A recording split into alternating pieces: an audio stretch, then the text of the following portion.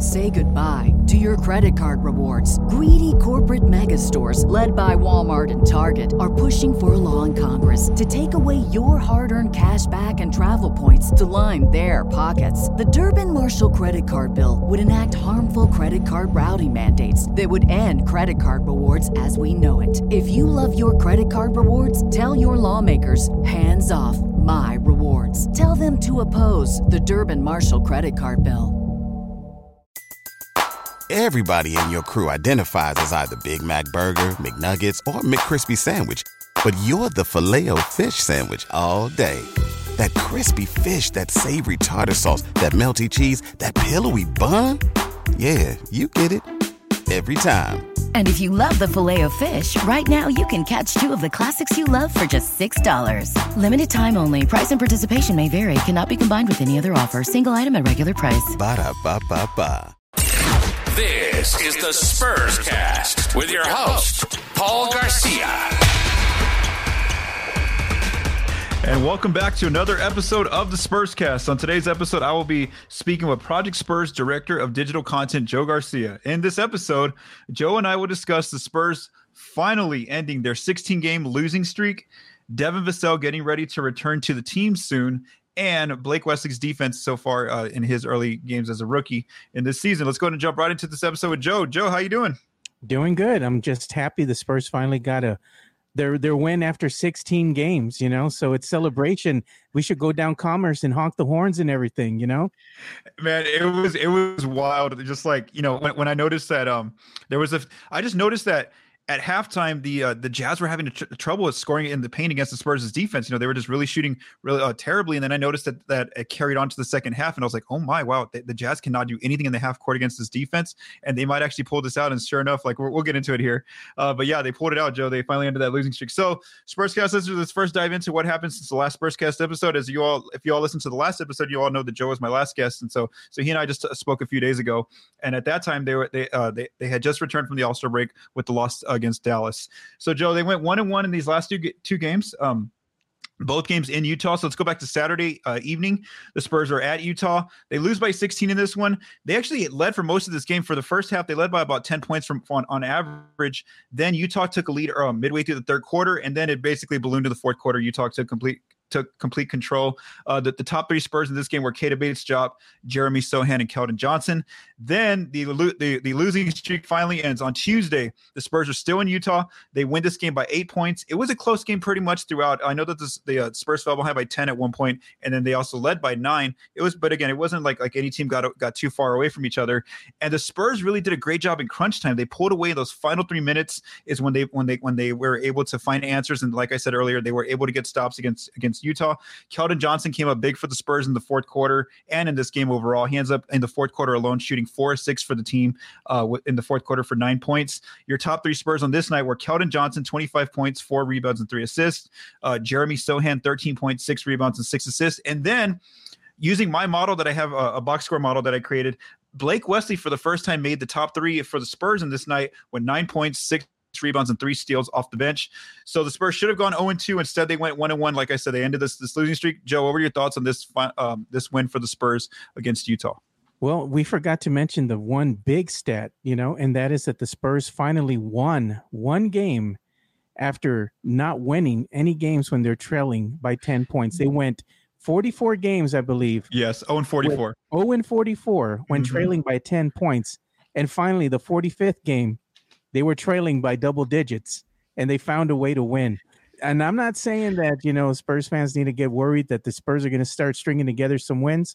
But the solace that you can take, the silver lining in this whole thing is that they're playing a little bit better now. Over the course of the last couple of games, they've started to put some things together, and it appears that they're starting to finally play a little bit more consistent defense. And I think one of the things that I saw too, I forgot who I saw it from. I believe I saw it on your Twitter line here, is that the Spurs play a little bit better defensively when you have one, Keita Bates-Diop and Jeremy Sohan on the court together. I know Spurs fans feel a certain way about Keita Bates-Diop. You either hate him or you love him. But when he's on the court with Jeremy Sohan, it seems like the team does play a little bit better from a defensive end. So that's a trend that, maybe Spurs fans could kind of look at now. Has the team kind of turned that corner? They're going to be a little bit more consistent now on the defensive front. Doesn't mean that it'll translate into wins, but it just means that maybe they're starting to finally figure some stuff out. Yeah, for sure. I agree with you there. And just the fact that they're both very versatile defenders who can guard a lot of different positions. They don't have to play one specific position, or Bates, Diop, and Sohan. So I definitely agree with you there. And then just another thing, it's just like their defense is the reason why they got this win. I know it hasn't happened often. It's very rare, but they're a perfect 4-0 when they hold the opponent under 100 points. So again, when they have a really good defensive night, doesn't happen a lot this year. They actually are, perfect. They're 4-0. And and it was wild because like you said about the losing streak ending where they were down by double digits. That's one thing that I like to track, and I know that people like to tweet at me whenever I put up that stat. Like Ty Yeager does that a lot. He actually created a meme for me where it's like an old Simpsons meme, and it has my name in it anyway. Whenever they fall behind by 10 games, by 10 points, and so after they got the win, Mark Finger, who's a columnist for the San Antonio Express News, he tweeted me. He's like, "So what are you gonna do now, Paul?" And so I'm like, "Well, I got to watch that 50-point deficit streak. That they're like 0-33 on that one. So that'll be the new thing that I'm kind of keeping tabs on." All right, so Joe, let's go through the team how they're doing now overall. So they're 15-47 now, still 14th out west. I mean, Rockets, again, continuing to be the worst team out there in the NBA. The 16-game losing streak finally ends. That was a franchise record. They finally got a win on the rodeo road trip. They didn't go winless. They're now 1-8. They finished the rodeo road trip 1-8. But the Spurs, by winning this game, they actually, I don't want to say decrease the lottery odds because they still have a 14% chance at number one, but their worst case scenario lottery odds did get a little bit worse. So they now have the third worst record because now Detroit snuck in there for the second worst record. And what that means is, San Antonio still has a 14% chance at number one, just like Detroit, just like Houston. But the worst case scenario gets worse for them if they finish third, because now they can fall all the way to 7th. Before they could fall all the way to 6th pick. Now it's at the 7th pick. And Joe, you had a great idea before this, and so we're going to go and do this now. Live on here. So what I usually say is, I talk about how many chances it took me for the Spurs to get the number one pick using Tankathon's draft simulator, but we're going to do this live here, Joe. So I'm going to go ahead and share this on the screen. So those of you that are watching on YouTube, you'll be able to see this, but if not, you can hear this on audio. So Joe and I just pulled up the Tankathon simulator. Again, the Spurs have the third worst, or they have a 14% chance out there. We're going to go ahead and see how many turns it takes them to get number one. Here's turn number one. Oh, we got on the first pick.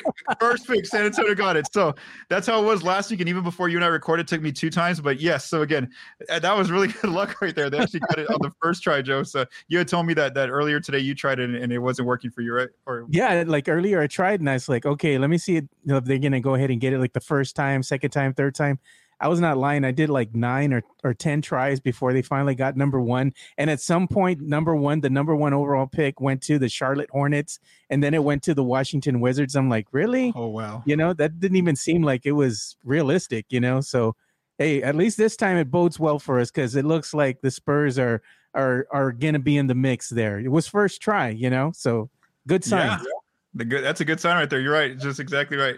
So again, we'll kind of see what happens with the Spurs. Obviously, again, if they do start playing better and winning games, well, then we're going to see them. And now Charlotte's a team to watch because they do have the 4th worst record, but they just lost LaMelo Ball for the rest of the season, and so they could start to go on a losing streak. So there's going to be some competition there for who's going to finish in the bottom. Did you 4. see the video on his injury? It was that was ugly because it was like a non-contact. That's always that's always scary. Yeah, whenever there's a non-contact. He just came down on his foot, and you just see him wince, and he just fell back, and you hate to see somebody go out like that, man. It was just one of those things that happened. It was just a weird angle or something, and he fractured his ankle. So I'm like, ouch.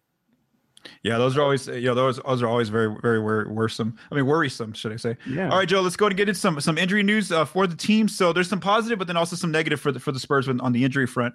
First of all, Devin Vassell, like we talked about last week, is projected to come back probably on Thursday. The Spurs, when they put out their injury report for Thursday's game against Indiana, they did list him as probable. So again, that's the first good sign that there's a very strong chance Devin Vassell comes back on Thursday at home against the Pacers. His last game, but if he comes back tomorrow on Thursday, it'll be a full 2 months since he last played an NBA game because it'll be March 2nd, and his last game was on January 2nd.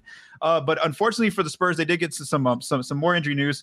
Malachi Branham, if you watched that last game, he left the game early against Utah on Tuesday, and so they listed him as a questionable for Thursday's game with a lower back contusion. Trey Jones is still kind of there on the injury report where he's questionable with left foot soreness. He hasn't been able to shake that left foot soreness even after the All-Star. We're getting all those days off. And then Keldon Johnson, if you watch the fourth quarter, I know he finished the game, but he did have a possession there where he kind of came up hobbling, but he finished out the game. And so now he's questionable with left foot. Everybody in your crew identifies as either Big Mac Burger, McNuggets, or McCrispy Sandwich. But you're the Filet-O-Fish Sandwich all day. That crispy fish, that savory tartar sauce, that melty cheese, that pillowy bun. Yeah, you get it. Every time. And if you love the Filet-O-Fish, right now you can catch two of the classics you love for just $6. Limited time only. Price and participation may vary. Cannot be combined with any other offer. Single item at regular price. Ba-da-ba-ba-ba. With the left foot sprain, what are your thoughts, Joe, on this on the updated injury report for the Spurs? Oh, it does not bode well. The Spurs went ahead and won a game against the Utah Jazz, and you're looking at the end of Indiana Pacers finally coming back to the AT&T Center, and the Indiana Pacers just defeated the Dallas Mavericks and they have 28 wins on the season, which is almost double what the San Antonio Spurs have. And now the Spurs are missing one of their best players. It doesn't look good. I mean, while you're hoping that the team will be competitive, it's realistically you're looking at another loss. And I don't want to, burst the bubble for any Spurs fans here. But even if Devin Vassell does return to the lineup after missing quite some time with injury, he's going to look at a minutes restriction. So Pop is going to be it's going to be very limiting because Pop is going to pull him fairly quickly. He's going to let him go in there, get his reps, sit him down, because he doesn't want to risk further injury to him. Because let's face it, I mean, he just barely started 3-on-3 workouts, and he was still saying that his knee was still sore. So he still has some work to do, but it's a good sign nonetheless. I agree with you there. I think they're going to be very cautious with both Branham and also Keldon Johnson. Again, I don't think if they're not 100%, they're not going to play. I don't think on Thursday. And then even Trey Jones, yes, he's questionable, but even if they say yes to him and he can play, he's going to be like Vassell. I think they're both going to be on on a minutes restriction. So yeah, again, and even if Vassell plays, I don't see him either being able to go 100%, with his minutes, because like you said, they're going to have him on a minutes restriction. They're going to be very conservative with bringing him back, where I don't think he plays on back-to-backs and those kind of things. So again, we'll kind of see what happens. But if Trey Jones is out and if Malachi Branham are out, those are two of the Spurs' lead ball handlers right now. And so this is going to give some minutes to a young player who we've kind of seen start to get more minutes lately just because of the injury front of the team. And that is Blake Wesley. And that's who I want to talk about next for our next topic. And, in his 18 games. So let's kind of do a quick dive into how he's playing. And more so for him, it's actually the opposite, where we're actually seeing more so his strengths are coming on the defensive end. So let's just look at how he's gone through his first 18 games here as a rookie. So he's, offense hasn't been there for him. He's only scoring 4.7 points per game on 5 shot attempts, which, taking more shots than points is obviously an inefficient number. 1.8 rebounds, 1.6 assists, 1.9 fouls per game, 0.6 steals, and 1.4 turnovers. However, when we really dive into the data on the defensive end, we do see some of his strengths here. So, and it also matches the eye test. So when we look at his per 36 numbers with steals, he's averaging 1.4 steals per 36 minutes, which is tied for second on the Spurs with Devin Vassell. Trey Jones leads that category with 1.6 per 36. Deflections, he stands out here per 36. 2.5 deflections per 36 minutes, which is second amongst the Spurs perimeter players. Defensive rebounding has also been a strength for him per 36 minutes, 3.9 per game, which is third among Spurs perimeter players. The only negatives I do see when I look at his data on defense is his contested shots are very low, and also he does foul a lot from when we look at some of his defensive numbers. I went back and watched some clips from him and just kind of some of my observations on him. He's really good about anticipation for steals and deflections. He's really good about anticipating those from the opponent. Also, something that I noticed that he's constantly moving. He has a lot of energy when he's out there on the floor. He uses those bursts of energy to go around picks. So when the big guy sets a pick on him, he likes to use a burst of energy to go around that pick, and then he gets a steal on the pick and roll ball handler on the weak side. He also pushes the break when he gets the ball defensively. And then something I noted just looking at cleaning the glasses numbers are that he definitely they code him as a combo guard playing a lot of 1 and 2.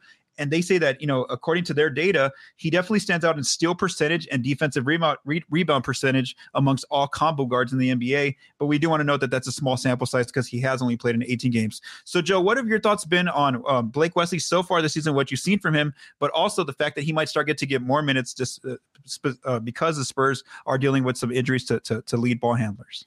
He's one of these rookies that really intrigued me, especially during the summer league. Spurs fans, that was going to be their first look at Blake Wesley and, kind of gauge what can he really do. And when he was in the summer league, he was playing really good basketball. That's one of the things that really stood out at me. Mm-hmm. And not only that, but his speed in the open court, his aggressiveness on both, not only the offense, but the defensive end, and his willingness just to go in there. He was fearless. Going up in the middle of the paint, going up against these bigger defenders. You loved everything about the kid. You liked his motor. He had a high motor, high energy. very willing to take instruction as well, because you could see him on the sidelines with the coaches and them really, talking to him and stuff. And he was just taking it in, listening, and then trying to apply what they told him out on the court. So you liked everything you saw out of the kid. Now that he's starting to get some real minutes here, because the Spurs just really don't have a choice. Coach Pop is left with no choice due to injury. It bodes well for the San Antonio Spurs and for their future, because these younger rookies or this younger core, that's exactly what they need to get better. Is they need that experience, and being thrown into the fire right in the middle of these NBA games and going up against some of the better talent that the NBA has to offer is only going to make them better. And in turn, making the younger core better is going to hopefully translate into more wins next season, if in fact the Spurs do wind up getting that high pick. So overall, it's a great trend for Spurs fans to really look at, because this is the only thing that you really got to look forward to. Let's be honest, Paul, in a losing season, it's about the development and the growth of the younger players. And, Blake Wesley is really shining out here. And the other person who shined in the month of February is also Malachi Branham. Oh, yeah, for sure. Yeah, we talked about Malachi at length here on the Spurscast.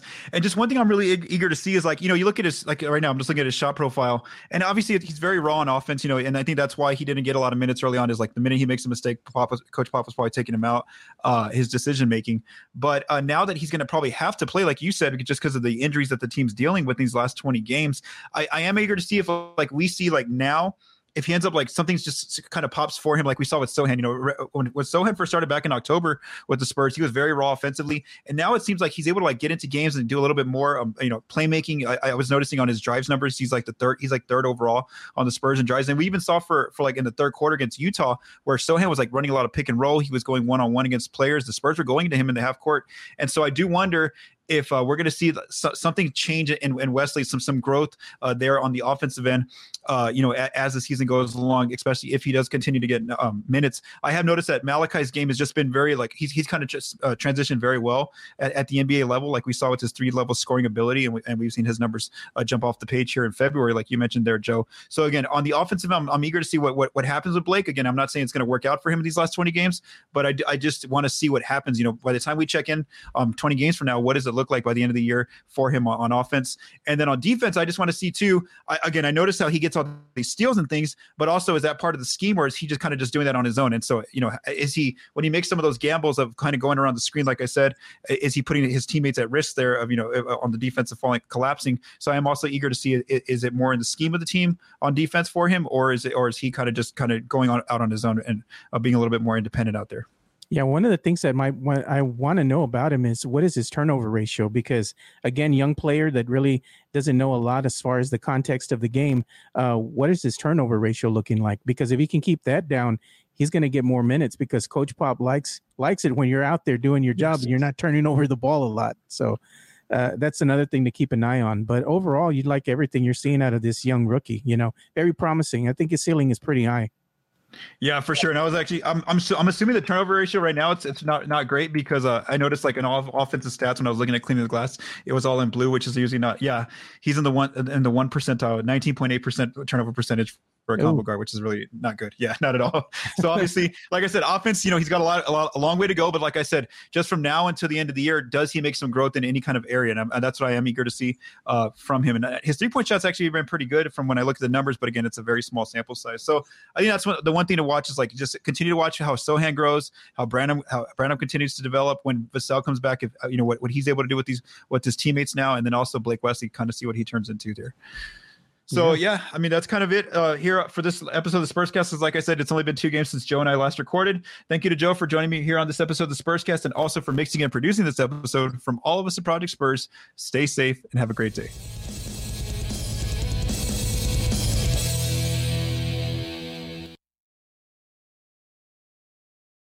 Say goodbye to your credit card rewards. Greedy corporate mega stores, led by Walmart and Target, are pushing for a law in Congress to take away your hard-earned cash back and travel points to line their pockets. The Durbin-Marshall credit card bill would enact harmful credit card routing mandates that would end credit card rewards as we know it. If you love your credit card rewards, tell your lawmakers, hands off my rewards. Tell them to oppose the Durbin-Marshall credit card bill. Everybody in your crew identifies as either Big Mac Burger, McNuggets, or McCrispy Sandwich. But you're the Filet-O-Fish Sandwich all day. That crispy fish, that savory tartar sauce, that melty cheese, that pillowy bun. Yeah, you get it. Every time. And if you love the Filet-O-Fish, right now you can catch two of the classics you love for just $6. Limited time only. Price and participation may vary. Cannot be combined with any other offer. Single item at regular price. Ba-da-ba-ba-ba.